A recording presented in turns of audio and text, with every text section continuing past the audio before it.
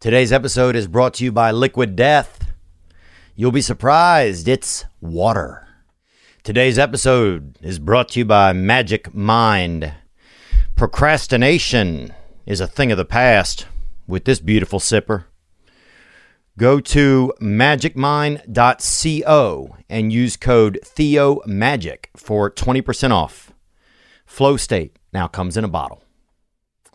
Today's guest is he's a soundtrack of a lot of lives, many lives, and he's just a real archipelago of talent.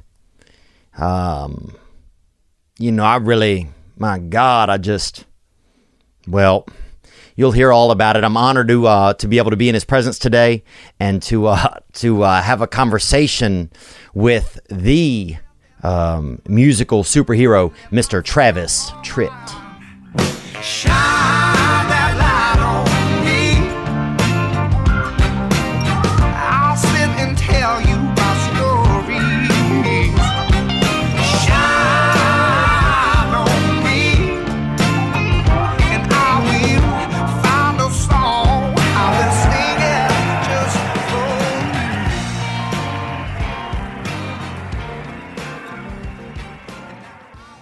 And how's it been like having kids? Like, was it hard to go from like being a kid? Because I feel like with fame and popularity, there's this, and I can imagine your position. In my position, I notice a little bit. There's more opportunity to stay a kid. Yeah, right. Things are just, life. There's more fun going on. You're part of the fun. You're bringing the fun. Was it hard to go from that to like wanting to be like a parent and getting into that vibe? Like, was that ever a thing? It was a process. I got married right out of high school and did what everybody else did. You either did one of two things. You either went to college, which that wasn't an option for me. Damn, no judgment, bro. College is hard. Exactly. Or you got married and went to work. So I got married to my high school sweetheart and went to work for a heating and air conditioning wholesale company down in Georgia. So was that HVAC, were you getting in the attics or were you just selling the equipment? No, I was selling the equipment. Okay. But cool. I was also going to school like 2 or 3 times a year to find out all of the, updated products and kind of be a troubleshooter, for all the products. So I did that, and I started out on the docks loading trucks and worked my way up to manager of the store in about 18 months. Dang. And were you a hard worker? Yeah. That's right around that same time is when I started wanting to play music as well. And so that marriage lasted for about 2.5 years. And as soon as that marriage was over, I started playing clubs at night and then 6 days a week, Monday through Saturday. And then I would go and get up the next morning and go and do my gig. So that nearly killed me, even though I was very young. Right. It nearly killed me. Just those hours, that Yeah. rep. And do you think if you had stayed married in that first marriage, would you think you would have had the same career? Was there inspiration that came out of getting a separation at that young age? Were you just too young to even be able to put any of those feelings into music? I wouldn't even have thought about it probably at that particular time. Thought about music? Yeah, as a full-time gig. Right. I played occasionally with, I had a little band that I played with, every now and then, but not very often. And I was my wife at the time, she kind of discouraged me from doing that too, because, when you're new, young couple, yeah, you don't want your husband out, riff-raffing traveling around all over the place, man. Yeah. And it's not even, doing a live performance, it's not a real job to people until you start to really make it, I feel like. That's right. I mean, until That's then, right. you're just somebody who's trying to break up marriages around the area. I feel like. Like, people are like, this shit is a little strange. That's a good analogy. It really is. But that whole thing it just worked out, and I did the day job and the night job for I don't know, 8 months maybe, and I started realizing that I was having more fun at my night job than I was at my day job, and oddly enough, I was making more money at my night job than I was at my day job. So I went back to my vice president and said, "Look, if I don't take this shot now, I'll never know. I'll end up being an old man one day, and I'll never know whether or not I could have made it in the music industry." So I quit that job and never looked back. Was there a person that kind of like chatted with you and influenced you? My best friend Scott's dad, actually, he introduced me to Jerry Clower, who I was telling you about, who's one of my favorite comedians, and just a storyteller. You know, I just miss. So often now everything's glanced over the art of storytelling, and it's all just like almost like everything's an equation of what sells, and Jerry Clower just did it. He just put me in a comfortable place. But my best friend when I was young, his dad was from Mississippi, and he introduced me to Jerry Clower. And then he said to me one day, I said, I think about doing stand-up comedy. And he goes, well, you have to go do it. You have to go and take that chance, because otherwise your life will be there. You can always come back. Was there anybody like that that kind of, or was it just you playing that kind of influenced you to keep moving? The vice president of the heating and air conditioning wholesale company that I told you about, he also was a really good guitar player, and he had, of course, it was kind of a family business, and his whole family, his dad had been president of the company, and they had groomed him to basically do that. But when he was very young, I think he had an offer from Carlos Santana to go out on the road and play guitar with Carlos Santana. That's huge. He's wonderful. And he passed it up. Oh. And so when I went to him and told him about what my dreams were, he's like, man, do it. Because he said, I will be that guy in my rocking chair at however old, 80 years old, wondering, man, I wonder if I could have made it in the music industry. Man. And he also gave me a kind of a safety net, because he said, look, man, if it doesn't work, your job here is always safe. So I knew I had something to fall back on. Yeah. But it worked out great, man. I mean, it was just it seemed like it's paid off for you. Yeah. From an outsider's perspective. Do you miss sometimes, like I've gotten to some light levels of success in my work in the past few years, and it's been a long series of work, but it's kind of weird. I felt like when I got to a certain level of like mild popularity or comfort, all my problems would go away, right, or other things would disappear. But really, you're just still right there. Oh, those things never change, And the more success that you do have, first of all, the busier you are. Yeah. I remember the first 2 years when I started releasing records in 1989.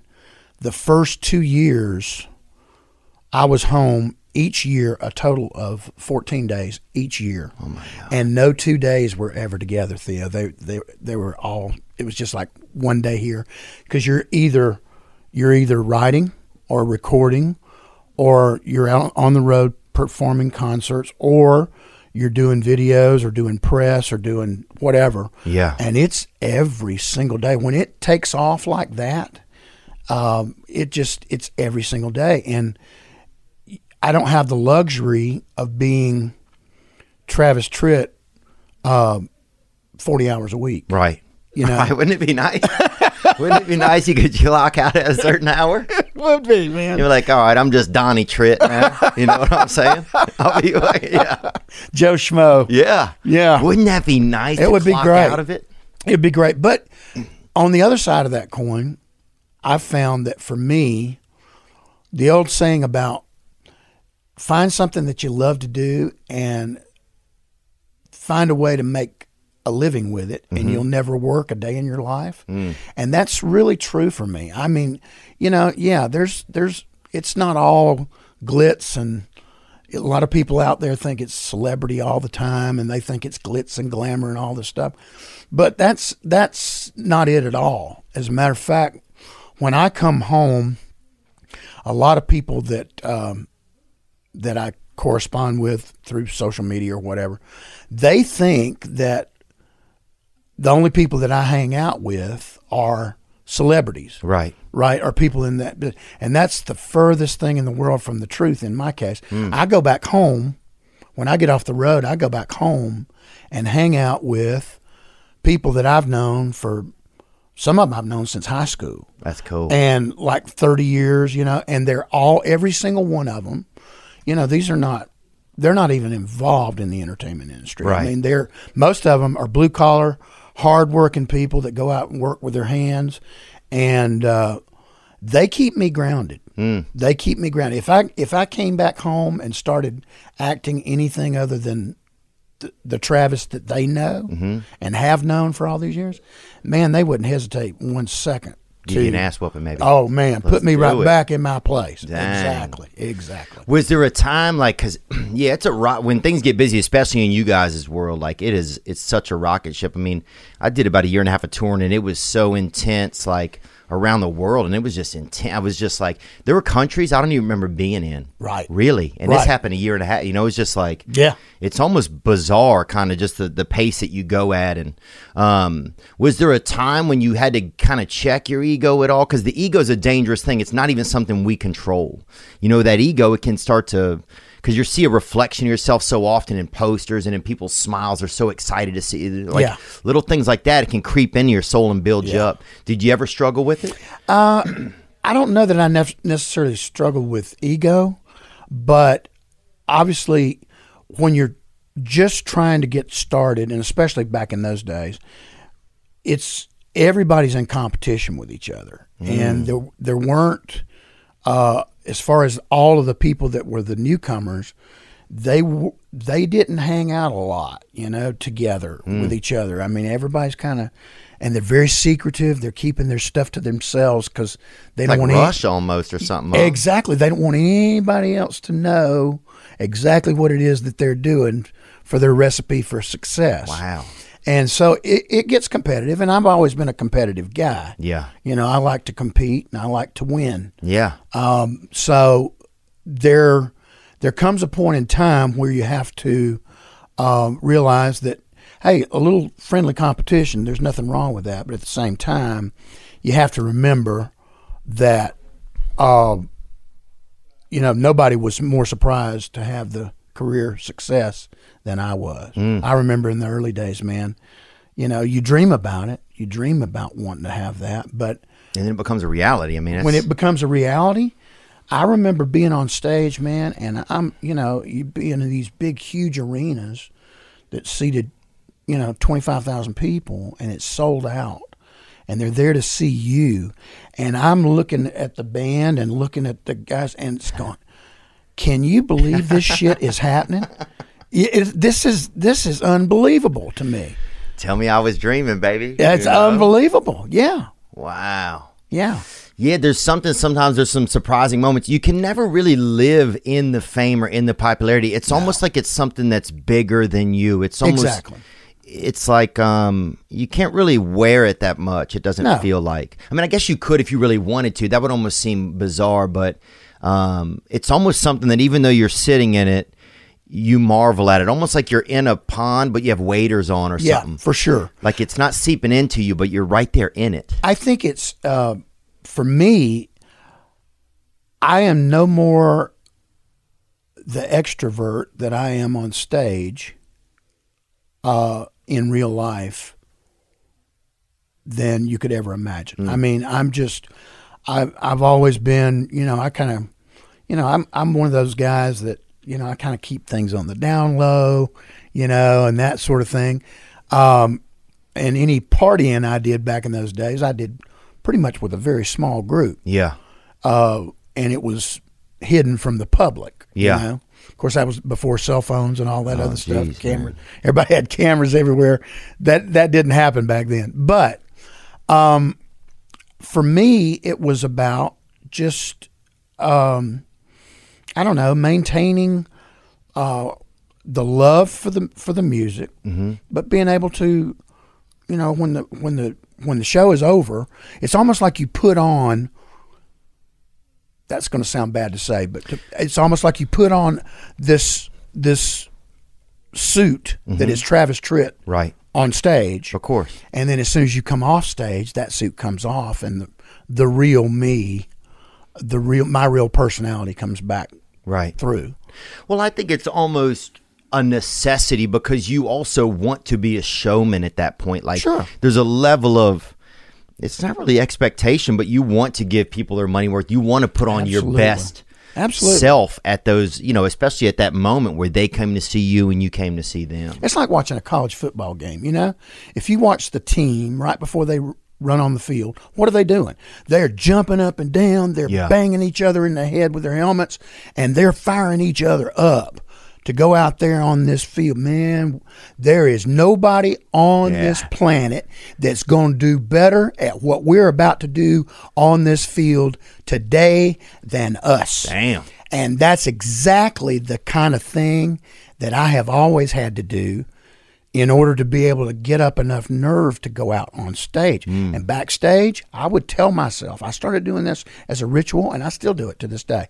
If I'm backstage and the lights are going down and they're getting ready to, fire off the band and I'm getting ready to run out there, I am backstage jumping up and down and firing myself, and I'm telling myself in my head, there's no other time that I think this way, but at that particular moment, I'm thinking to myself, there is nobody on this earth, living or dead, that is going to be able to do a better job of entertaining these people than what I'm about to do right now. Damn. And I fire myself up. Yeah. Of course, as soon as I come off stage, I realize there's a whole hell of a lot of people, that are a whole lot better at this than I am. But in order to get, get up the nerve. Well, look, it's a lot. You're going out there, and the lights are there. You have to meet the environment. It's like you can't show up to your wedding day like in in beach clothes. No. Like you have to meet the moment. That's exactly right. Did your son go to school here? No. I live in Georgia still, and my oldest daughter and my oldest son, are both striving to be artists in the business, and they're working real hard at it. My middle son, my oldest one, he is, his music's very different than mine. My daughter's, she's kind of a throwback to a kind of a Linda Ronstadt kind of era. Yeah. And she's wanting to bring that kind of back, but more in a direct country style. And my middle son, he's more Southern rock, Blackberry Smoke. Yeah. Kind of influence. Bishop Gunn, you heard of them? Oh, yeah, man. But they're both very talented, and, it kind of makes you feel good when your kids come along and does it want to be a part of the family business, I like that. Yeah, it's kind of cool. Is it hard to be supportive since you had such success? Because success is a unique thing. It's like there's people that deserve it that don't get it, and there's it's a real wheel of fortune out there. But is it tough to be a parent of artists, like knowing that you've had success, not knowing exactly what their future will be? Right. Is it hard to balance how you kind of parent that and support it, or is it easy? It's scary. I mean, because I've seen so many people in this industry that the industry has literally chewed them up and spit them out. Yeah. And it's your chances, once again, of being successful in this industry or being successful in sports or whatever are minute. They're minuscule to reach that success level. So it's always a thing. But I have to tell them, because I raised my kids, all three of them, from the time they were born, to believe that the only limitations that you have on yourself are the ones that you put on yourself. You can do anything, you can accomplish anything, but the biggest part of being successful, I think, is just showing up every day and constantly try to work to move yourself forward, constantly try to do something, constantly try to learn something, constantly try to make yourself better. Yeah. So that and I think when you do that, you appreciate it more when it does happen. Was there moments where you had to trust your instincts over what other people were telling you or anything like that? Oh, was there man. moments where you kind of just had to follow an inner voice or inner vibe, where maybe the market or the you know, there's a lot of technicians that are also in every business, you know. Sir. Was there times like that along your path? I started out, I came out with that first single, which was Country Club in 1989. And I'm a member of, is that that's it? That's it. And it became a top 10 hit. And then we came with the album in 1990. And the second single was Help Me Hold On. Third single was I'm Gonna Be Somebody. All those were huge. And then the fourth single, I released this song called Put Some Drive in Your Country that I had written at Dwayne Allman's gravesite down in Macon, Georgia, down at Rose Hill Cemetery years ago. Damn. And y'all on mushrooms or something? Y'all were just chilling? no, that's where they used to hang out. That's because that song, Memory of Elizabeth Reed, that was on a gravestone that's right down at the bottom of the cemetery where they used to go down there and hang out. Damn. So I just used to sit by the grave and just try to soak up some of that vibe, that energy. And because that song had all these distorted rock guitars on it, and it was a throwback to that Leonard Skinner, Allman Brothers kind of thing, man, everybody in Nashville, Tennessee that was involved in the music industry and everybody at radio, in country radio, all of a sudden they just came out, man, claws out. And they started... Angry? Oh, pissed off. Because you had, taken their sound? No, because I was not following the rules at the time of country music, which were you can use pedal steel guitar and you can do this and you can do that, but we don't allow that kind of stuff, you know. So all these writers in these country music magazines, man, they start trashing me. And I turn on the radio and hear some disc jockey or some program director talking about, oh, well, he's just trying to be a rebel, or he must be hard to get along with. And some of them actually came out privately and said it. He's an asshole. Damn, that's kind of cool. I think that's kind of dope, dude. Sometimes you hear somebody thinks you're an asshole, it hurts you a little bit, but you're like, oh, that's kind of cool. Well, it was starting to get to me, and then they hit me with the one that really did the most damage at the time. They said, well, he's just an outlaw. Damn. And it was really starting to get to me until I met Waylon Jennings.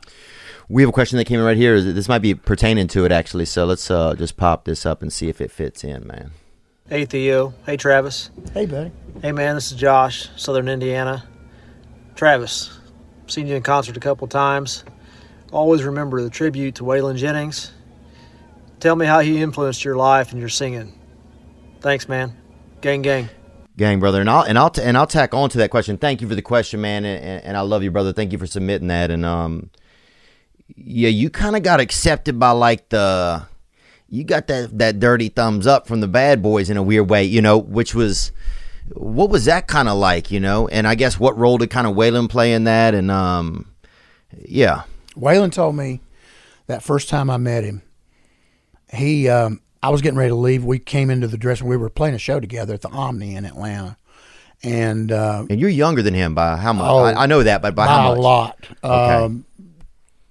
20-something years, 30-something years. So is it like when you were spending time with him, it's almost like, it's like a seventh grader being around a ninth grader, I'm assuming, kind of and that he was vibe. a hero of Right. mine. I mean, I loved everything about him before I ever met him. I loved his singing voice. I loved his songwriting. I loved his guitar picking. I loved everything about him. But one of the things I loved about him was he was not afraid to do things his own way. And he sat me down in his dressing room that first time we ever met, and he said, Listen, Hoss, I've been hearing all the stuff that they've been saying about you in Nashville and on these radio stations. He said, let me just remind you that everything that they are saying about you now is exactly what they said about me and about Willie Nelson and Johnny Cash and Hank Williams Jr. and David Allan Coe. He just goes down the list. And he said, let me ask you a question. He said, are you still selling records? And I said, yeah. I said, man, I've been lucky. Everything I've done so far sold platinum or better. 1 million copies or better. And he said, well, are you still drawing people into your shows? I said, yeah, man, we're playing huge arenas and they're sold out. He said, listen, those are the people you should care about their opinion because all these people in Nashville, they're saying all this stuff about you. They get their music for free. He said, these people that come out there, he said, those are the people that work hard 40, 50, 60 hours a week to put food on the table for their families. Yeah. And he said, and they're willing to spend a certain amount of that hard-earned money to buy your music every time you put out new music, and occasionally they'll splurge for a concert ticket to come see you when you play in their hometown. He said those are the only people that matter, and as long as you're pleasing them, which you obviously are, to hell with all the rest of these people. Yeah. And man, that was like an epiphany for me. And it took a tremendous amount of weight off of my shoulders, because I realized at that particular point, Waylon and all the rest of those guys that were labeled as outlaws, they got that label by simply doing the same thing that I was doing, which is just wanting to do my music my own way and show my influences, all my influences, which were very widespread. I grew up, country was always my center. George Jones, Merle Haggard, that was my center. But I also grew up loving the Allman Brothers, Leonard Skinner, Marshall Tucker Band, Charlie Daniels, and then of course the Eagles and Boston and Fleetwood Mac and all this other stuff. And then blues. I was always a blues fan, still am. Your voice has a lot of it, man. When I listen to some of your tunes, I'm like, man, this reminds me. There are moments where it goes into a light gospel. You know what I'm saying? Or a light. It takes me through like the different neighborhoods that were, adjacent to the neighborhoods I grew up in. Mm-hmm. It takes me through. There's just, I can feel some of that, man. Well, Mississippi, man, I mean, that's so much great blues stuff came out of there, and that's one of the reasons why that was always a staple. If you take bluegrass and if you take blues and straight ahead country and southern rock, and mix all those together, and then sprinkle a little bit of southern gospel over the top of it. Yeah, that's gospel, me. baby. That's me. Looking for the Lord, man. That's like Jerry Clower. He ended up being a pastor at the end of his time, I think. Yeah, I think so. He was a preacher at the end of his time. I think so. Here's a picture right here. Will you go back to that, Sean? Here's a picture of you and Mr. Jennings right here. Is it kind of interesting to see this photo? Oh, yeah. That was the first time we met. Really? That was right before we had that conversation that I just told you about. And was he like, did he carry himself like an outlaw kind of? He did. He had that Jesse James vibe a little, huh? His give a shitter was totally broken. Yeah. He didn't care. Dude, that's awesome, man. Yeah, man. To have that moment right there. Yeah, that was the first night. And did he have any traditions that you noticed kind of backstage, or did he have any? As far as traditions, I don't, were you allowed to spend time with him backstage before the show? Or he kind of like to be by himself, or did he? No, he was always really good about, anytime I was around. He and Waylon was one of those kind of people, if he liked you, he let you know it. Mm.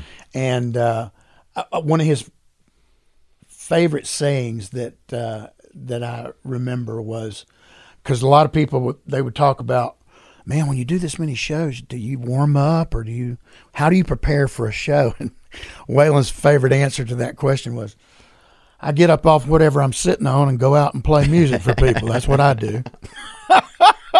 And that answer alone just gives you an idea of what his he was just cool, man. Yeah. A cool guy, and a guy that was just, wanting to do his kind of music his own way, and that's what he was going to do, and he didn't give a shit what anybody thought about that. I love that. Sleeping is a popular hobby, and you really you need to start making sure you're doing it. Not being able to sleep because of politics or pandemics, or because of a neighbor who's probably inbred and he's over there trying to holler at his own sister. Different things keep you awake. Helix has a quiz that takes just 2 minutes to complete and matches your body type with your sleep preferences, because those are two different things. And they will let you know the perfect mattress. Why would you buy a mattress made for someone else you shouldn't do it. With Helix, you're getting a mattress you know will be perfect for the way you sleep. So if you're looking for a mattress, take the quiz and start Goldilocking and get the rest you need. Don't ever go to a mattress store again. Helix is offering up to $200 off of all mattress orders and 2 free pillows for our listeners at helixsleep.com/Theo. Now that is what I call a quality deal. That's helixsleep.com/THEO for up to $200 off and 2 free pillows. helixsleep.com/Theo. Get the rest you need. You know, sometimes your penis ain't good, it ain't good. And that's on you sometimes, and sometimes that's on God, and sometimes that's on society. You know, I remember a case of weak erections passed through our town once when I was young. And everybody was just barely just limping out the front of their pants. Quiet times at night. Well, these days, you can have Blue Chew. BlueChew.com. Get the first chewables with the active ingredients sildenafil or tadalafil. BlueChew.com. Affiliated physicians work with you to find the dosage and active ingredients that is best for you and your penis, bruh. Take care of your penis. Take care of that hard thing. No in-person doctor visit. No awkward conversations. BlueChew.com. They're made in the USA. Here's a great deal for you. Support the podcast. Get that rection. Visit BlueChew.com. Get your first order free when you use promo code THEO. Just pay $5 shipping. That's BLUECHEW.com. Promo code Theo. Get hard in the penis, boy. Love that. Do you see any of that nowadays still? Like there's a lot of, and I don't want to judge it, there's a lot of cookie cutter stuff out there, but you know, I come from a cloth where I didn't have much luck with the entertainment industry, so I started creating my own stuff and, you know, went on Joe Rogan and learned, I can podcast and talk about my life. I spent a lot of time in Hollywood trying to, like, get rid of whatever kind of accent I had in my throat, even though I didn't grow up, like, really redneck. We just grew up kind of poor and white. Right. More like white trash. Like, we didn't have a boat. Right. You know what I'm saying? Like, we didn't have bait. You know what I'm saying? Like, those were fucking, you know, chicken liver was a delicacy, I thought, you know? So I thought it was sushi when I first heard about it, you know? It seemed pretty nice. But so we didn't have, like, a country kind of vibe. We just had more of, like, a regular white vibe. But when I got to Hollywood, it really was like, oh, here's a country. It was like there was no nuance to anything there. Right. And I for years, I would take vocal classes trying to, like, get, like, a straight, normal voice where I sounded exactly. And then finally, one day I just said, man, I just can't even, I'm just tired of pretending, you know. I just don't even know what's going on anymore sometimes. And once I started to fall into my own world, you know, in my own life is when I started to have a little bit more success.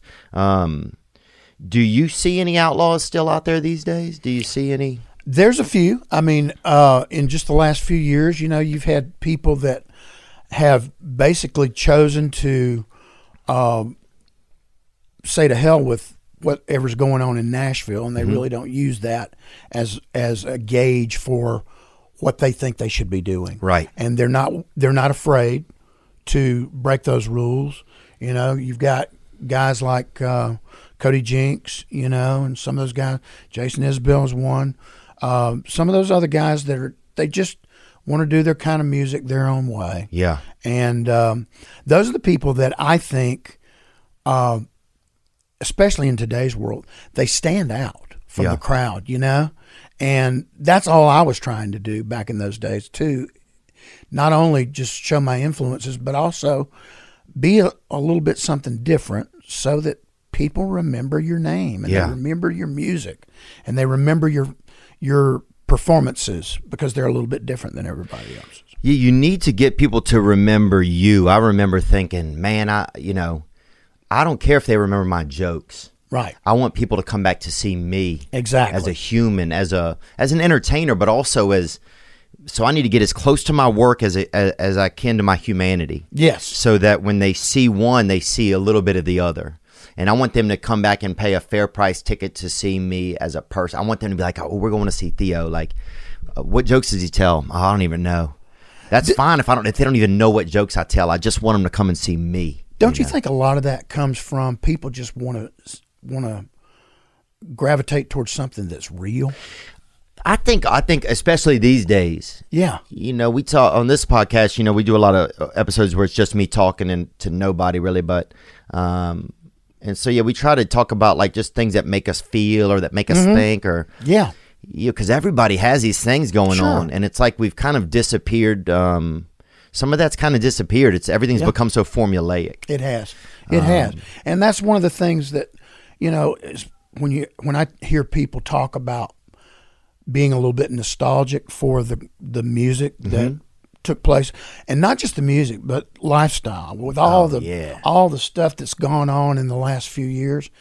I'm just in the process right now of releasing a single off of a new album, and it's called "Smoke in a Bar," and it's talking about kind of being nostalgic for the days when we didn't seem to have all this upheaval, and people came by, neighbors came by and talked on the porch.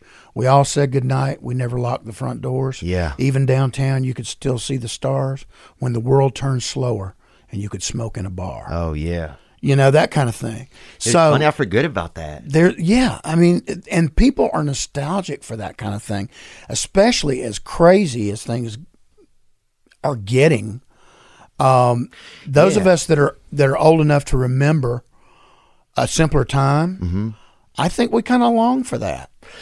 Do you feel like it's one of the reasons why recently I've tried to relocate to Nashville. I still have my place in Los Angeles, and I'm from Louisiana originally, but I do notice here there is certainly a bit more of, you have a little more time for people as humans, right? And it is a bit of a slower pace. There's a little more trust amongst people. There is. It's not as eroded away. Exactly. It hasn't been as marketed. Right. I remember I used to play, they used to have this place in St. Louis, the Funny Bone over there. And so it was a comedy club, man. And the first show was no smoking. Right. The late two shows, dude, those bitches were smoking. Bro, I remember, bro, like, dog, I didn't know if there was 9 people in there or fucking 9,000. There was so much smoke. It was 7-foot ceilings at best. Trust me. And no, I don't even think they had a damn system to get the smoke out. They had I swear to God, they had a waitress by the window with the window open just waving a menu at it. Like, they didn't have a damn game plan, bro. And I couldn't tell you, bro, if it was a damn. I swear at one point I saw a damn boat go through the mist. I didn't know what was going on. I said, it is fucking thick in here. But I would just still do my shows. I had cancer by that second show, but I kept doing them, boy. I was in remission by the second day I was there. I was in remission. Did you ever smoke cigarettes? Oh, yeah. I used to smoke them, man. I smoked for probably about 16 years. Yeah, I did about the same thing. Do you miss smoking it? Sometimes I miss some of it. Not at all. How bad did it get for you? I never was a heavy smoker. I would always smoke when I drank. Mm-hmm. And so at the very most, I was maybe a pack a week. Well, that's not bad. So it wasn't bad at all. But I got bronchitis in, I think it was 1992, and I went to the doctor, and he said, I don't give a shit if you start back immediately, but you've got to quit smoking for at least 3 weeks. And I thought to myself, well, if I can quit for 3 weeks, man, I can quit completely. And then ever since then, I'm not completely tobacco free. I still dip every now and then. I couldn't dip good, man. Yeah. Well, the good thing about dipping is nobody's ever died from secondhand spit. Yeah, that is true, dude. I don't know. Well, I don't know. I mean, who knows what's going on in some places? Who knows what's going on? Some people are real caught up in some wild shit. But, dude, I remember when I was young, we went, the first time we got a can of dip, man, it was like Cherry Skull or something. Yeah. And my buddy had got his driver's permit. In Louisiana, they gave it to you at 15, man. They gave you that bastard at 15. And it didn't even have a picture of you. It literally had a drawing of you on it. I was like, damn, that shit looks sketchy as hell. And my buddy got his mom's car, and we got a can of Cherry Skull, dude, and that was our night, bro. We didn't even, we was just hitting puberty, man, so we didn't even know nothing about really women. We knew about them, but we wasn't thinking about Right, exactly. So we went out, man, and I got sick on it, right? And I puked out of my buddy's driver's side window. Then I got so sick, I said, I need to sit in the back. I puked out of each window in the back. Okay, look. So in the morning, my buddy, his mom came back in town or whatever. She sees the car, and there's vomit out of it, all 3 windows. So she said, who were you? Went out with some kind of party. And he said, look, I went out with Theo. He got sick. He just vomited out of all 3 windows. His mom, to this day, doesn't believe him. She said, what kind of maniac would vomit out of 3 different windows? That'll make you do it. That was fun, Especially man. the first time. Oh, yeah. Woo. Dude, I miss stuff like that. You remember the first time you ever drank or anything like that or anything like that? Man, I shouldn't even tell this story, but I'm going to tell you. Yeah, I was 16 years old, and my high school was doing the play Godspell, and you were in the play. I was singing. Oh, damn, Off boy. stage. I was singing off stage. Oh, damn, yeah. They weren't ready for you in the center yet. No. They said, let's put them in the wing. There you go. Yeah. And the guy that was our theater teacher, he's sitting, we were doing rehearsals, and he's sipping on a Coke can. And I just got a whiff of it, and it smelled like peppermint. And I thought, now that's not Coca-Cola, man. Yeah. So I asked him one day, I said, what are you drinking? And he said, peppermint schnapps. And he told you. And he gave me some. Oh, hell yeah. So that's the Lord working. Man, I remember that was all I needed right there, man. It's like, yeah, this is good. And until I got sick on it, and then I can't stand the smell of it to this day. Oh, I could imagine. That's a strong one. Yeah. That's a weird one. But oh God, I did you sing? Would you just do it at the shows? Yeah. Well, I mean, all my buddies. I mean, we're country boys, man. Oh, yeah. We lived out in the country, so you know the thing. Everybody went to work, did what they had to do, and then when you get off work, let's go buy some beers and let's go find some place to hang and party. Oh yeah. You know, and that might be a club, that might be a bonfire out back. Yeah. That might be, you know. There was a big waterfall that was close to our area where the Chattahoochee River ran through. And a lot of times, hey, we're all going to meet at the falls tonight. Let's go over there, you know. So just, That's you know, fun. stuff like that. Yeah, it was, you know, normal. Yeah, and such a rich environment for creating music, I feel like. Such a rich environment for creating memories and moments. I just remember, things then, a lot of songs then I felt like had a little bit, and I hate to blanket statement like this because it's not always true, but there was sometimes more story that I could relate to. Maybe I was also at an age where I was really just growing up and still coming into life, you know, in your late teens and 20s. But yeah, there's something about like moments that are just yours where you can really then create art from them. Whereas now so many moments are they're so manipulated before you ever even put the pen to the paper. That's right. Because they've been shared so many times. Back in those days, man, I mean, and from its inception, country music has always been, in my opinion, the best genre for storytelling of all music. And no matter where you're from, what your background is, there's going to be a country music song out there, back in those days there were, that is going to speak to how you're feeling, no matter how you feel about your job, your social status, your family, your country, your spouse, your boyfriend, girlfriend, whatever. There's going to be a song that's going to relate to how you're feeling and the things that you're dealing with in your life at that particular point. And that's one of the things I think I miss the most about a lot of today's country music, because I just miss those great stories, man. Yeah. Being able to tell those great stories that everybody can relate to. Johnny's daddy Exactly. was taking him fishing. Exactly, man. Dude, by the time they got to the end and they're in the damn hospital, I'm just fucking... I'm at the gym, bro, and I'm fucking crying. I'm fucking trying to do 45s, and I'm fucking But falling see, that's crying. good. That's good, because that means it obviously touched a really special spot in you that made you feel, if it makes you feel something, Yeah. I don't care what it is, anger, fear, sadness, joy, whatever it may be, if it makes you feel something, Yeah. that's a pretty darn good sign, man.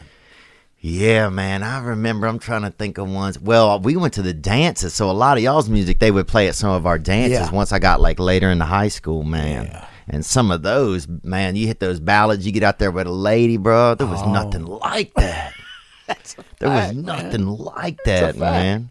And that's where music becomes more than just music for a lot of people too. It becomes really kind of the soundtrack of your life. Yeah. That's one of the things about music that's always amazed me. It's like I can remember where I was for very specific moments in my life and exactly what song was playing in the background. Like first time I ever drove my dad's car by myself, you know, or first time I ever went on a date, first time I ever kissed a girl, first time I, you know, all these different things. And I knew exactly what song was playing in the background for each one of those individual things because they're not just something that's playing in the background, it's the soundtrack of your life. And every time I hear that song today, any one of those songs, it takes me right back to that spot again. And I think a lot of people, music does that for them. Yeah, I think, man, my mom got one of those Warner Brothers like music disc things for like 19 cents. You got like 6 albums, you know. Yeah, right. So she picked out 4 and she let us pick out 2, you know. And we would have to clean the house to Bryan Adams every weekend, man. Absolutely. Yeah. Yeah, man. Have I told Yeah. you lately? Well, no, that's not even Bryan Adams. No, that's Ray Rod Charles. Stewart. Rod Stewart. Rod Stewart was one of the she got. She got Leonard Cohen, Rod Stewart, Bryan Adams. But man, we would and the Traveling Wilburys. Oh, she yeah, got. man.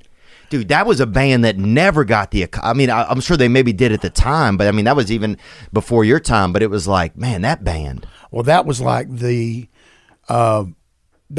country music equivalent of what the Highwaymen were, which was Johnny Cash, Willie Nelson, Waylon Jennings, and Chris Christopherson. I got to go back and listen to more of that. Yeah, it's good stuff, man. Yeah, the Traveling Wilburys, man. Yeah. That was some Traveling good. Wilburys. That's some of the best in the business right there. Got Tom Petty in there. You got George Harrison. Did you ever want to? Did you ever try to cheat genres a little? Did you ever feel like you were or trying to get out of your own? Like, because it's like, I know it's not cheat genres, but did you ever? Was there ever a moment where you felt like you were just sometimes our lives change, Right? And so the art we're putting out changes with it, and sometimes it's hard to.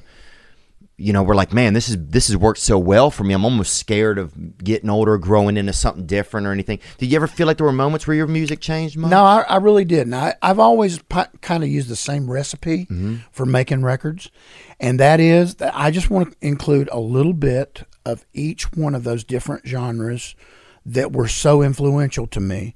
So there's going to be, in the process of just recording this, I just recorded the first album that I've done in studio in 13 years. Oh, dang. And I recorded it with Dave Cobb, who produces the legend. Chris Stapleton and Sturgill Simpson and all those guys. And it's done now? Yeah, it's done. And how do you feel good about it? Yeah, I feel great about it. It's going to be out May 7th. It's called Set in Stone. But people were asking me when people found out that I was going to be doing a new album, what's it going to be like, man? Are you going straight head country? Are you going more toward the rock side? Or are you going to do more blues? Or what are you doing? I said, man, the only way I know how to answer that, it's going to be a Travis Tritt album. And that means that every Travis Tritt album that I've ever done has had the same recipe, which is show a little bit of the blues, show a little bit of the southern rock influence, show a little bit of that straight ahead country stuff, show a little bit of the bluegrass, and just show and sprinkle a little bit of southern gospel over the top of it. And that's me. So that's exactly what we did. And there's, if you are particularly into one genre over another, you may not like every song, but there's going to be something on there you're going to like. I like that. We got a question right here from a fella that came in. Let's get to this right here. Thanks, Sean. What's up, Theo? Hey, Mr. Travis Tritt, one of my favorite artists, by the way. Me and my dad just went to a show 2 years ago, and it was a blast. You guys got some fine-looking mullets, trying to grow one out myself. For Travis, I'm just curious, some of your new favorite artists. Country ain't the same as it used to be, but just wanted your take. Thanks, guys. Gang, gang. Well, you said Cody Jinks. You said I love Chris Stapleton too. I think he's tremendously talented. yeah, he's timeless. It's almost like listening to a cavern of nostalgia, comfort. There's a lot that goes in. Yeah. It's almost like a whiskey or something. He's Yeah, like a really exactly. good whiskey. Exactly. He's really good. I love Marcus King. Oh yeah, he was just on Tom Segura's podcast, wasn't he, Sean? Yeah, He is. people love him. He's such a neat person as well. It seems like. Yeah, man, he is a talented dude. There he is. Yeah, he's so. Yeah. There's just something immediately so endearing about him when you even see him. He's got a great voice, great guitar player, great musician. He's and he's got a lot of that same blues, southern rock influence, and he's not afraid to show it.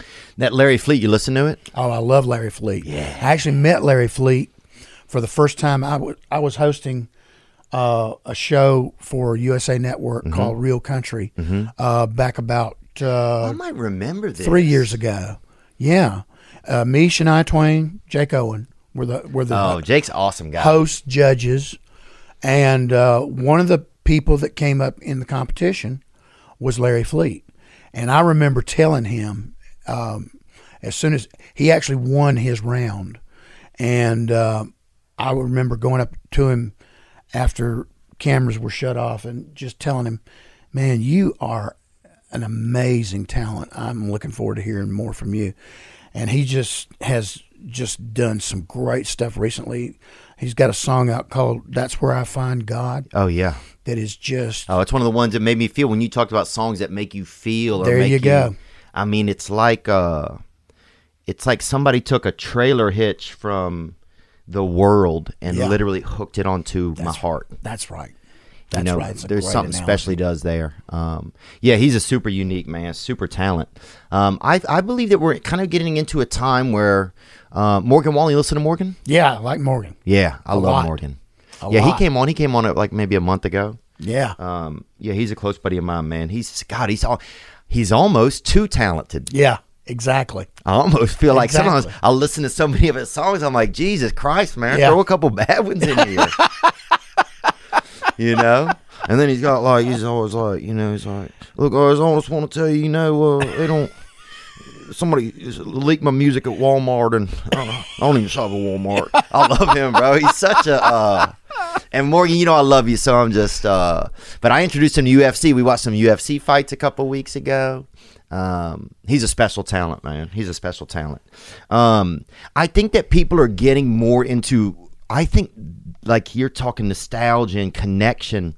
I feel like during this virus, during the pandemic, that a lot of people have started to say, I don't know if I want this rat race. Yeah, man. Whatever this is. It doesn't, the allure of it, it's almost like the curtain got pulled back on some of just the relentless go for what? Yeah, exactly. And I think a lot of us, well, I know for myself, I can only speak for, I'm sitting in kind of just in myself and saying, what do I want? I want to feel good. Right. I want other people around me to feel good. I want to be able to be a part of things that are good. Exactly. And I think that a lot of people are starting to feel that way. I think there's going to be a resurgence of not country music, but music that connects people, music that makes people feel. I'm looking forward to seeing what takes place in all of music, really, but especially in country music. I'm looking forward to seeing what takes place as a result of being locked down for all these many months. And because good and well, all these great songwriters and all these artists and all these people, they have had nothing better to do with their time than to sit down and do exactly that. All of those things. And I think it's almost going to be like a baby boom, except for music. Yeah. I think we're going to see that. And that's exciting to think about. But the baby's a pedal steel, maybe. That's a brag. Yeah. Like, damn, it's a 6-pound, 8-ounce pedal steel guitar. It's a girl. Congratulations. Well, it's a progressive instrument. We have a question that came in right here from you. You might even notice this lady. She was at, I remember her from, she was at Kid Rock's 50th, actually. Awesome. Hey Travis, Tammy here. Big fan. I think you had some of the best music videos of the 90s. I think your performance in your video Tell Me I Was Dreaming should have won an Oscar. My question to you is, I know you've done a lot of acting in your career. Which do you prefer? Full-time rock star or full-time movie star? Love ya.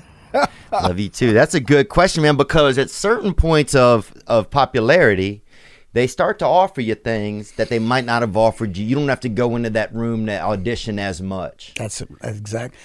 Man, I had no aspirations whatsoever about being an actor. Right. But did it grow on you, though? Well, I enjoyed it, and I'll tell you the reason why. Mm-hmm. I was always out of my element when I was doing a movie or a television show or whatever it may be, when I was doing any kind of acting.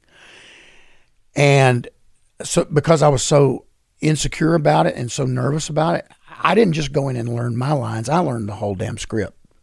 I knew everybody's lines. Damn. And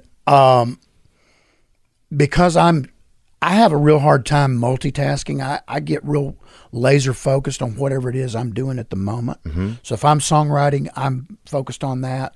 If I'm recording, I'm really focused on that. And if I'm performing, I'm really focused on that. So doing these acting roles, it forced me to concentrate so much on that I completely took a vacation from music. I didn't think about music. I didn't talk about music. I didn't try to write music or whatever. And I found that the benefit of that was when I finished a acting role and came back to the music, I found that I was more creative. It was like, man, this is a fresh start again. Yeah. And I wrote better songs. I performed better.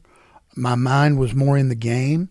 Because if you do anything, I think, over a long period of time, same thing over and over again, it can tend to get a little bit monotonous. Yeah. But if you get a break from it, and then you get a chance to come back and look at it through a little bit different perspective, it helped me tremendously. I think it helps make me a better artist and a better songwriter and a better entertainer. Was there a role ever that you kind of like, oh, this is kind of neat? Like, because acting, one of the reasons that people don't know acting, if you're a touring artist, acting takes a lot of time. It really long, so, you know, as a musician, you could probably do 6 shows in a daytime you would do one set or one scene or half an episode of a TV program or something. Yeah. So that's one of the reasons I think a lot of entertainers don't go over into acting that aren't actors. Right. Was there a role or something you felt like you kind of got into or something? Man, the one I had the most fun with was I got to do you remember a show called Tales from the Crypt? Yes. Yes, I remember the beginning, the opening thing with the skeletons. Exactly. Yeah. Okay. I got to do Tales from the Crypt with Hank Azaria and with Ben Stein. And we were robbing bodies for this doctor so that he could try to find what he believed was the soul gland in a person. And at the end, I'll go ahead and give you a spoiler alert. Yeah, there you go, right there, big end, dog. I'd get my head cut off, and I come back from the dead. Damn. Because they didn't remove my soul gland. I come back from the dead, and that was so much fun because there were no limitations on what the director basically said. Do whatever you want to do. Come up with your own voice for it. Act as crazy as you possibly can. Do any wild stuff that you want to do in this. Your parameters are just wide open. And that was so much fun, man. I came up, I come out, and of course I've got this head on backwards, and I look like I'm walking. Is it your head? Yeah, they did a Todd Masters, who did all of the special effects for that show. he created a rubber head of me. It was perfect that they dropped down a well and I come back out of the well. Yeah. And man, that was just so much fun to do that particular role because they were, it's always fun to play kind of the bad guy. Yeah. That's always Yeah. fun. But especially when it's like you're this monster that has returned from the dead, there's no limitations on that. Oh yeah, huh? It's free. It's open game. Then. Yeah, exactly. Yeah, you're already dead, dude. It's a wrap. You can do whatever you want now. That's exactly Dude, right. I miss the old days, man. Back when they had peeping toms and shit. When I was growing up, dude, we used to do peeping toming when I was growing up, dude. We had a guy in our neighborhood who had a ladder, and we'd have to like almost sign it out for him because everybody was always borrowing it. Or we'd get that bitch on a Thursday, dude. We get out there, dude, do some peeping toming. They don't even have that anymore. You know what I'm saying? Like, damn, that is. When's the last time you heard of anybody getting arrested for peeping Tom? Dude, in high school, we had a buddy who did, but and all my other friends were like, man, that's disgraceful. I'm like, I think it's pretty cool. You know what I'm saying? I told him, I even said, hey, man, don't smoke cigarettes out there and leave the butts. That's how they catch you. Yeah, you go. I told him, yeah. And I said, look, if you're going to be out there for a couple hours, do a little gardening while you're out there. You know what I'm saying? There you go. Have some respect. There you go. Have for some who you're respect. looking at. Yeah. Have some respect. Dude, I miss those days, man. I'm heavily nostalgic. I love nostalgia. I love like just sometimes just laying back and trying to feel through the moments that I had as a child and as a young adult. And there's just something so wonderful about like the freshness of life then, how every moment is like in a Ziploc bag and you're Absolutely. just cracking that thing open for the first time, you know? What about like a first kiss? Was there anything special that you had like that growing up? Yeah. I mean, well, yeah, falling in love. Oh, it was fun, wasn't it? Oh man, it was awesome. It was awesome. God, it was fun, It dude. was awesome. It was so severe. Oh yeah, exactly. And everything that happened, man, you could relate it to. Oh man, this relates to how I feel about so and so. You know, it's just crazy. But you know, I don't think that ever really goes away completely. You know, because I remember when I met my wife. I've been married 3 times. This is my 3rd marriage. But like getting hit by rice, huh? a bird seed. Yeah, man, that cheap rice. That's right. Yeah. My wife and I, we met in 95 and we got married in 97 and we've been together ever since. And I've heard a lot of nice things about. We were at Hillary Williams' birthday last night, and she said she had a ton of nice things to say about you guys. She's just wonderful. But I knew as soon as I met her that this person it wasn't love at first sight. Mm-hmm. But it was darn sure heavy attraction at the first sight, man. Because she, not only was she beautiful, but she was just so down to earth and relatable. And that's the kind of people I grew up around. Mm-hmm. So we just kind of gravitated toward each other. And I remember how that felt. And even though it was, 20 some odd years ago, it doesn't feel like that to me. It feels like it was, could have been last week. I think some of that is adult love whenever you kind of get that person that you're just so comfortable being around. But yeah, I remember childhood love. It was just like, I remember I'd go to school and I knew I was going to see this girl, Katie, and like all day I was like just practicing what face I would have on when she looked over, and it was always the worst one when she finally looked. It was always the fucking worst one. Do you remember a first kiss? There was something, even just a little like smooch around the neighborhood, anything? Yeah, I was. And no offense to your wife, she's the best. Oh yeah. Well, she doesn't mind that because she knows. First girl I ever kissed was a girl by the name of Melody McCoy. Oh yeah. And I was dating her. And she was in that same play, Godspell. So this was all around the same time. Oh, yeah. You liquored up. You're learning it all, baby. Absolutely, man. Let's go. I'm learning quick. Yeah. I'm on the Hopefully fast the same track. guy that gave you the liquor didn't teach you how to run the smooch, man. That's what I'm hoping. And I had my first car. What was it? A 1969 Rambler, 3 on the tree, 306 cylinder. Damn, new? Oh no, 69. Oh. Rambler. Oh, my bad. 69 Rambler. It was a piece of junk, man. Yeah. And if Rambler was an appropriate name for it. oh my God, it was terrible. but it was mine, and I bought it. Yeah. And, How much was it?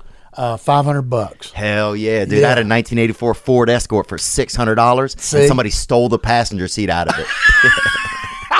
So people would get in and they had to go directly to the back. Nobody would have wanted the passenger seat out of this one, man. It was awful. It was terrible. It was so bad. Instead of, you know how you turn on the windshield washers, spray the windshield washer fluid up on Yeah. them? Well, this one had a little bulb on the floorboard pump it? that you had to pump like a water gun. It was terrible. Like, It hold was on, there's some terrible. bird shit out there. Let me get Exactly. this thing going. Exactly. That's But great. man, that was we went out.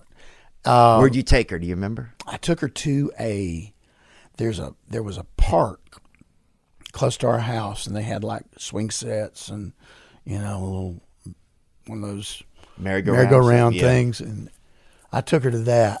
Were you nervous? You remember? Yeah, I was nervous. Yeah, big time. But man, that was a great experience.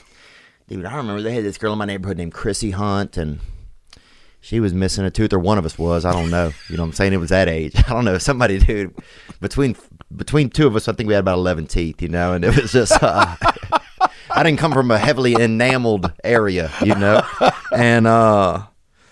and she was, I remember we kind of locked ourselves in a room or something. I think we'd felt so much pressure. Kids in the neighborhood were always being like, kiss each other, and we were so scared. And then I remember at one point thinking I was supposed to like touch her breast, but I remember touching my own. I was so scared to touch hers, I started touching my own. I just didn't know what to do, man. but I didn't want to be a wimp, so I just. Absolutely. Dude, I think I had bigger chest than she did at the time. I mean, it was just young, And we had this guy in our neighborhood. The dad was an Elvis impersonator, right? But we only had about 600 people in town. We don't need a fucking Elvis impersonator. This dude was alcoholic. Oh, okay. So, but I mean, he also dressed up like Elvis at least, so it's pretty entertaining. But he would make his kids stay in the yard, and he had an electric fence, dude. And one of the girls would let me go over there and like kind of smooch her through the electricity, bro. Oh, man. Bro, the stress, God, I can still feel the stress in my neck trying to kiss through those wires. Holy bro. cow. God. Wow, man. Dude, and then I forgot about this. So this girl, Chrissy's brother, he was like, I think he more preferred the company of men, and so he made us, I remember this now, he made us dress up like army people and put our hair back and like made our hair look short, hers and made me and his sister kiss each other. Dressed up like little men. Yeah, I think. How old? Dude, I think we were probably about 13, boy, 12 maybe. He shouldn't have been doing that. He was only about 16, so I don't think he really knew what he was doing either. But when I look back on it, I'm like, why are we both lieutenants? You know what I'm saying? Like, that dude was fine. And then he went into the military years later. He went into Did he it. really? Yeah, he did, man. Awesome. But damn. Yeah, there's something I love about that. We got a question right here that came up from somebody. What up, Theo? Gang, baby. I just got a question for Travis real quick. I want to know, what do you miss most about the climb to fame in the music industry when you were out there cutting your teeth on Broadway or wherever you were? What do you miss most about that? And Theo, why don't you use some of that money from your butt and get your tire fixed?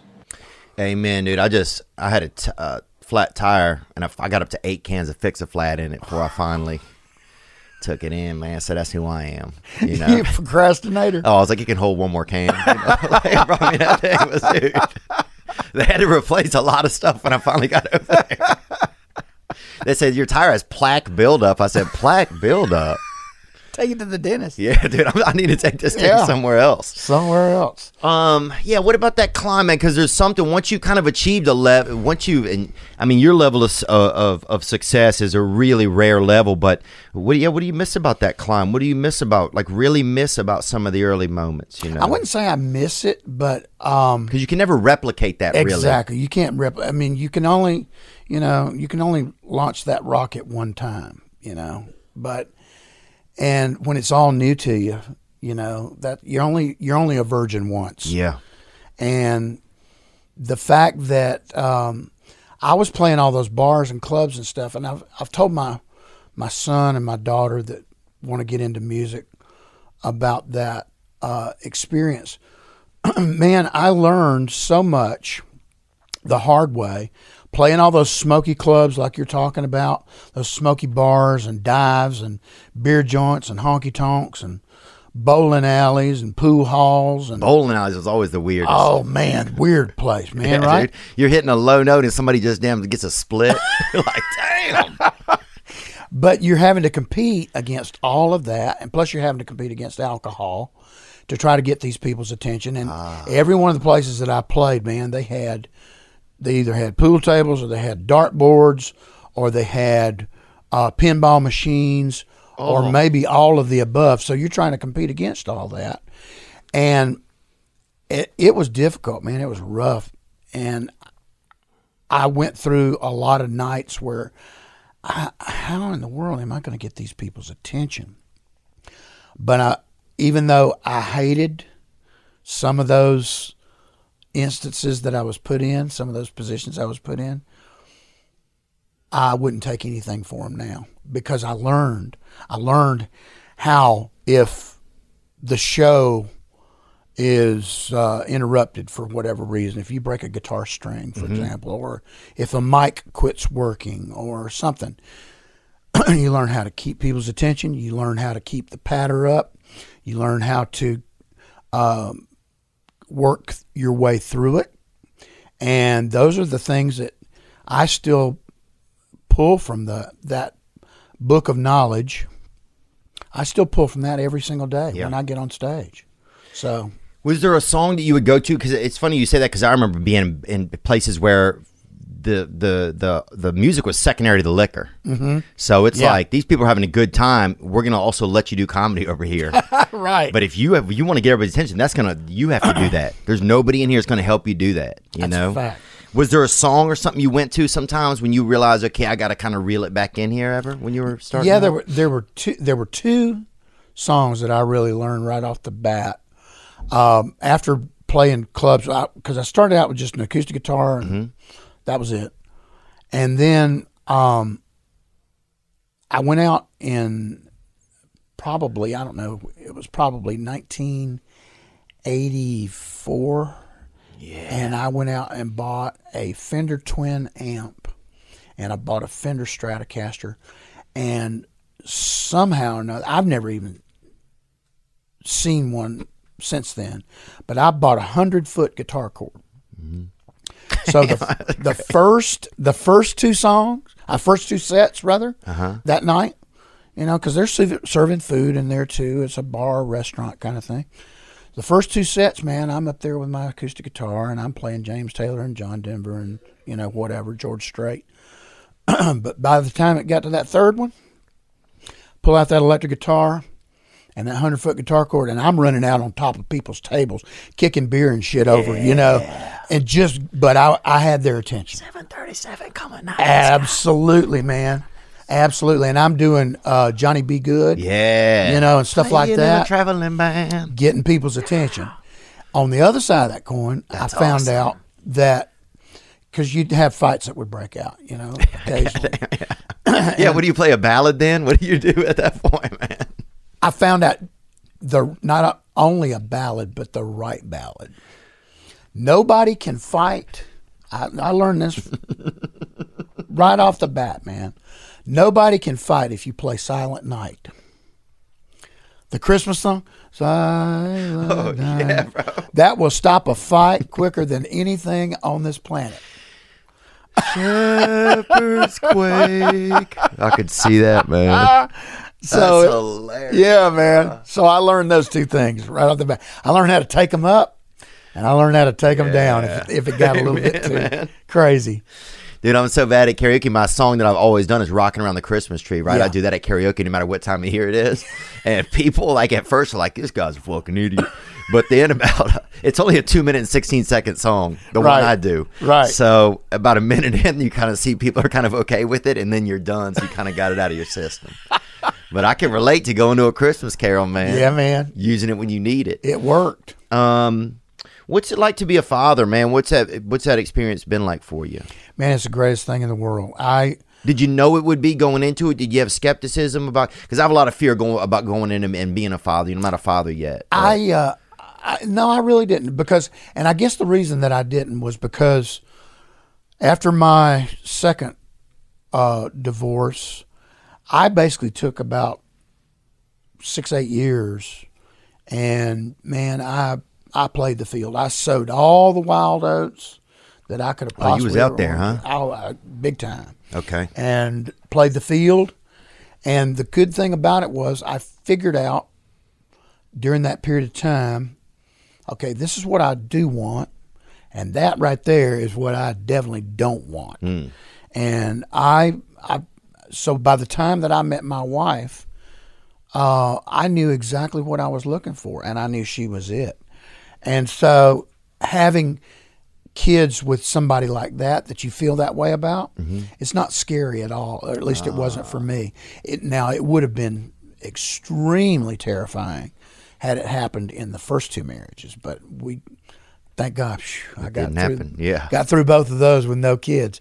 But I remember being excited to be a father, and in my daughter, when she was born, I was with Warner Brothers Records at the time. And I had been with them since the beginning of my career, and I was looking to get off of that label, and I also wanted to stay home and see what being a dad was all about. So as soon as we found out she was on her way, I told my record label, I'm not doing any more records for you. I'm going to get out of this contract, and I'm staying home. I'm not touring. I'm not doing anything. I wanted to be home the first time. I wanted to be home, obviously, when she was born, but I wanted to be home when she took her first steps, when she said her first words. I wanted to be home for all of that. So I took from 1998 to 2000 off just to be home and see what this daddy thing is all about. Yeah. And was it pretty special? Oh, extremely. This is her right here. Extremely. Yeah. Oh, you got a beautiful little family, dude. Oh, thank you, brother. That's all three of your children? Yes. Oh, dang, huh? Yeah, that's them. Couple shorties in there. Beautiful ladies, bro. Sorry. Oh, wow. What's your daughter's, what was the first daughter's name? Tyler Reese. Tyler Reese. And is she the one that plays music, you said? Yeah. Okay. Yeah, she's been, obviously before COVID and everything hit, she'd been out on the road doing a lot of shows. Do you guys play together ever? Yeah, we do. As a matter of fact, I took her in the studio when she was 14 and recorded a song for one of my albums, and we've been doing that song together. I'd bring her out on the road with me, and we'd do that song together. And then she started working on her own, and she's doing shows on her own. And she was really, everything was really at that stage where she was getting to be known by a lot of people. And then COVID hit. Yeah. But it's going to come back. It's going to come right back. It's going to come right back. What's something special about Tyler? Just how, even just as a human, it doesn't even have to be about music. The fact that she's got one of the kindest hearts I think I've ever been around. She really is. She can be rough. Yeah. Yeah. She lost her cell phone back at Easter of last year. Oh, that'll roughen a girl up. That's a female's Vietnam right there, dog. Man, she lost her cell phone for about 4 or 5 hours, 6 hours. And man, she didn't speak to me for like a week, because I was just trying to help, and it was pissing her off. But she's outside of the stuff like that. She's really one of the kindest hearted people. She cares about people. She cares about family, and she's extremely sweet. That's Very cool, sweet. man. That's cool. And your son, his name is Taylor, you said? No, Tristan is Tristan, my middle, and then my youngest one is Tarian, Tarian. Oh, dang, like the Lannisters almost, like from Game of Thrones. Yeah. That's dope, dude. Yeah. That's dope. Yeah. And what's Tristan like? Tristan is, he's very laid back. He looks almost exactly like me.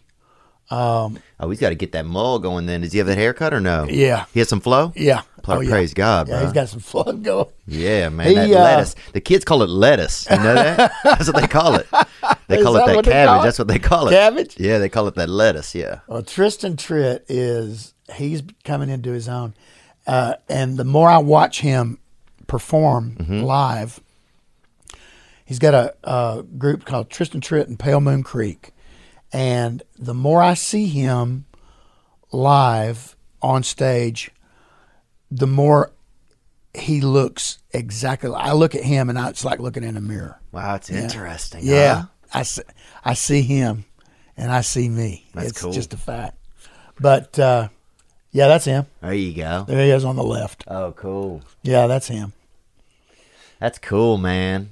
That's neat to have your family kind of be involved in what you're in, and it seems like you guys are able to navigate it pretty comfortably without any too much envy or anything like that. That's the thing that I think would be tough. Maybe it would seem like from an outsider's perspective, if there's like envy from the kids that makes the parenting uncomfortable or something. Yeah, everybody, our family really has always gotten along extremely well. And I know one of the things that blows my mind,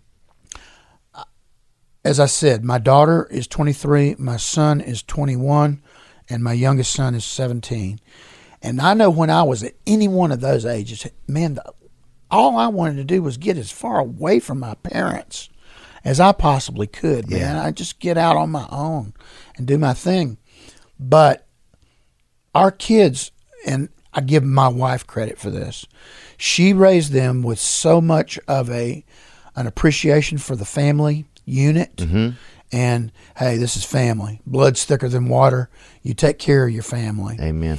And so she instilled that in them, and they still, man, I mean, they love being with us. And we have some of the greatest times in the world together. Just that's cool. Going out and doing things, and but even like mundane things. If my wife and I are home watching a movie or something on television, kids come walking through the room and go, "Hey, what are you watching?" And they'll sit and watch it with you. They'll sit down and watch it with us. It's very cool. That never happens. I know. I would have never done that. Yeah. What's something you guys are watching today? Anything you and the wife sit back and watch, or a program that you kind of enjoy? Oh man, we've been watching so much stuff, man. I just watched The Sinner. That's what I'm on season 1. The Sinner? Yeah. I haven't seen that. It's like a murder mystery, kind of with Jessica Biel. It's good. Oh, really? Yeah. Well, we've been watching I think we've watched everything that there is available on Netflix. Because the COVID lockdown stuff, everybody's just staying at home. It's going away pretty quick, though. Do you start to feel that a little bit? Yeah, we're starting to see our schedule is starting to open back up for the next few months. And it can't happen too soon for me, man, because there is something about, from an artist standpoint, I can tell you that if you love it as much as I do, there is a part of your life that is not complete if you're not able to go out there and do that at some point. Interesting. And I think from an audience standpoint, we have to bring live music back. Yeah, people are ready. They are chomping at the bit, man. I've been lucky, luckier than a lot of people. I've had the opportunity to do a few shows here and there in different places, but the people are just so hungry for it because they've been locked up and cooped up too. And there's, as you well know, think about concerts and stuff that you went to when you were young and as you grew up, and just the experiences that you had at some of those places. There is nothing like being in a live audience. Yeah. And your favorite band or one of your favorite band doing some of your favorite songs, and you've got your fist up in the air, or you're playing air guitar out in the audience, and the lights are going, and everybody's drinking with your buddy. Exactly, the whole thing, man. There is something about that can't be replaced by anything else. Tell Me How. Is that your song? Tell Me I Was Dreaming. Damn, bro. Yeah. That's cool. Is there moments where you like get so far along where you're like, holy shit, I forgot about this. We haven't played this one in a while. Yeah. This one's great. Yeah. That's got to be pretty We cool. do that. As a matter of fact, that's one of the hardest things I think about changing the set list around from one year to the next. Oh, it's taking some things out? Taking some things out and then putting new things in. but it's always when you run across a song that's like, man, that was a great song, and that song meant a lot to a lot of people. It was just my imagination. Exactly, telling lies. Exactly. God, bro, just crying on the weight bench, bro. I used to listen to like the most sentimental shit in the gym. I would be and I was doing steroids in high school, so I'm doing steroids, just ball. People are like, is it the steroids? Is it the music? What is going on, bro? Get it together. Oh, music man. is a powerful thing. It really is, huh? It's is. amazing to have something that can almost just be a key, and some days it doesn't do it. A song doesn't do it sometimes. That's right. But sometimes you'll have heard it 100 times. You might even liked it, and then you'll hear it that one time, and it just fits every little groove. Yeah, man. It's the thing, man. Music is a very, very powerful force, and it never ceases to amaze me how powerful it is in some people's lives. I've had people, man. Oh, I can only imagine. They come up to me and they say, man, when you wrote that song, you must have been reading my mail, because that's exactly what I've been feeling for a long time, and I just didn't know how to put it into words, but you did in a 3.5-minute song. You said everything I've been wanting to say.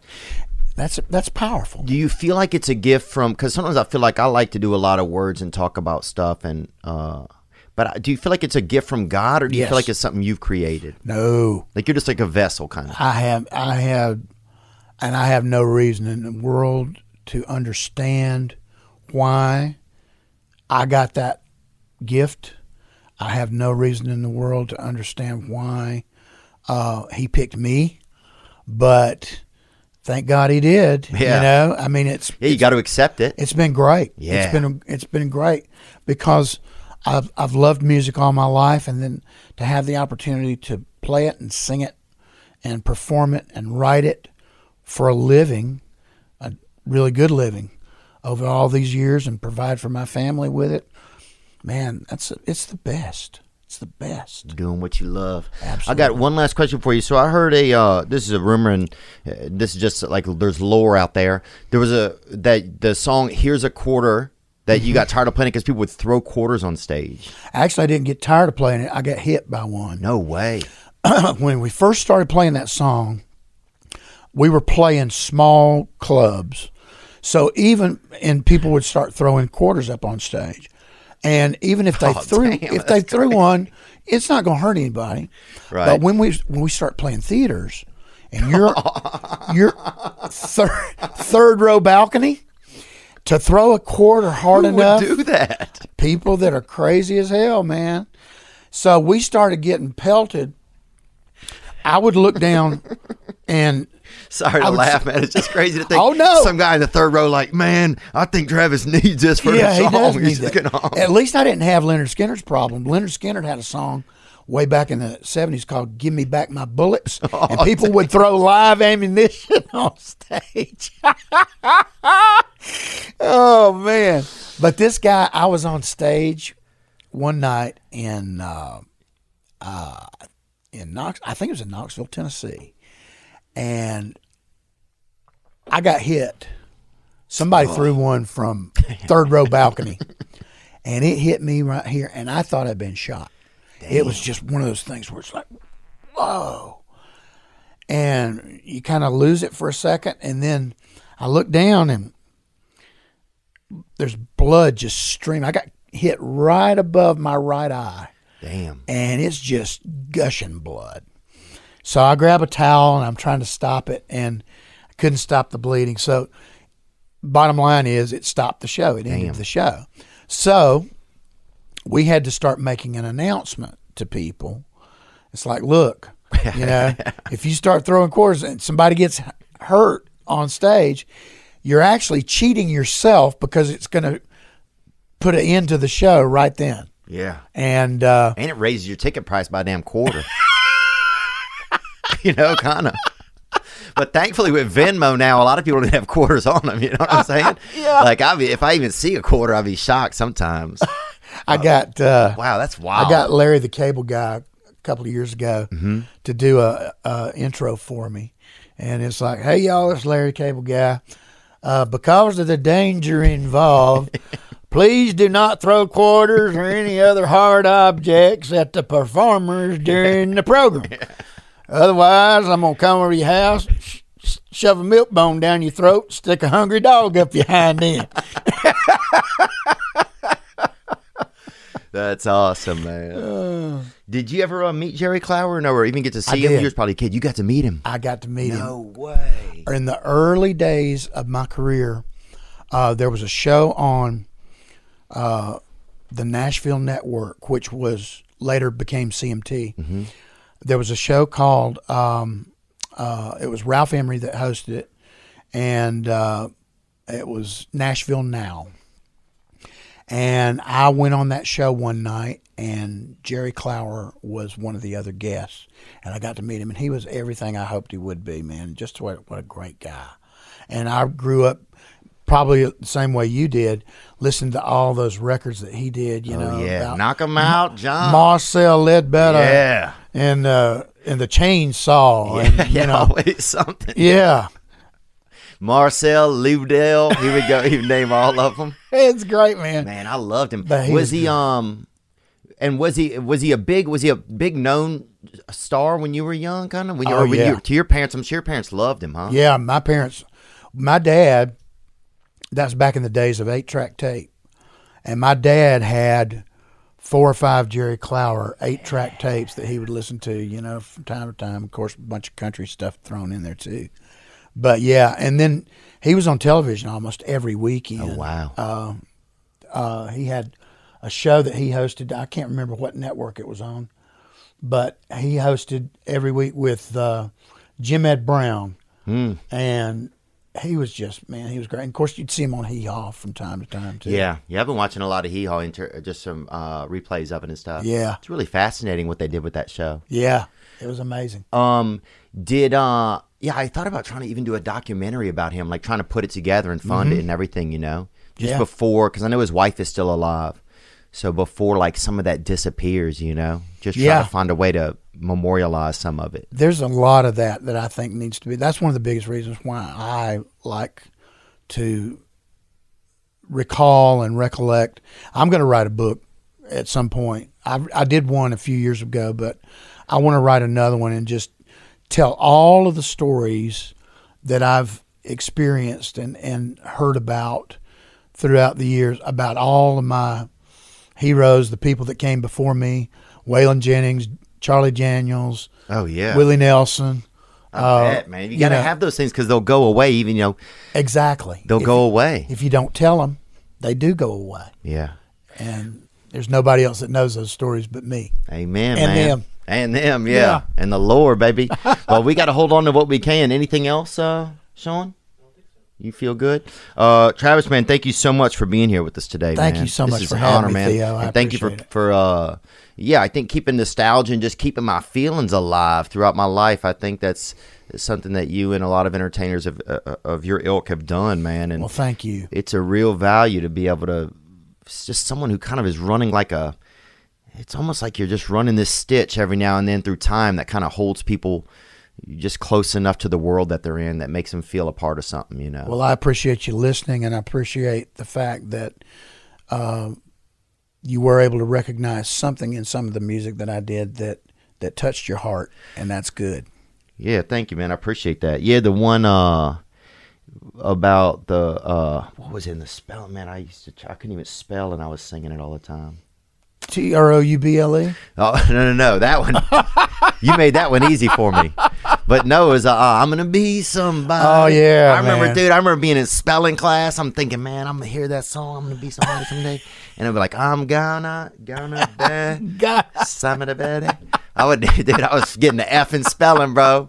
But in fucking the hope in my heart, dog, I had an A+. There you go, man. Amen. Travis Tritt, thank you so much for being here. Thank you, Theo.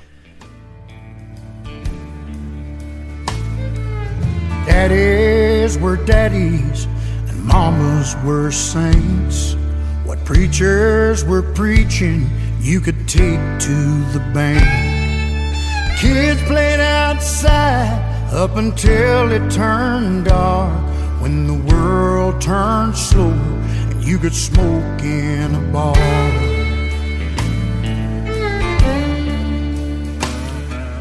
trucks took a beating, the working man too.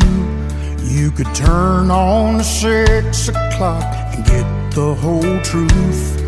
A seatbelt was a backup for mama's right arm when the world turned slower and you could smoke in a bar.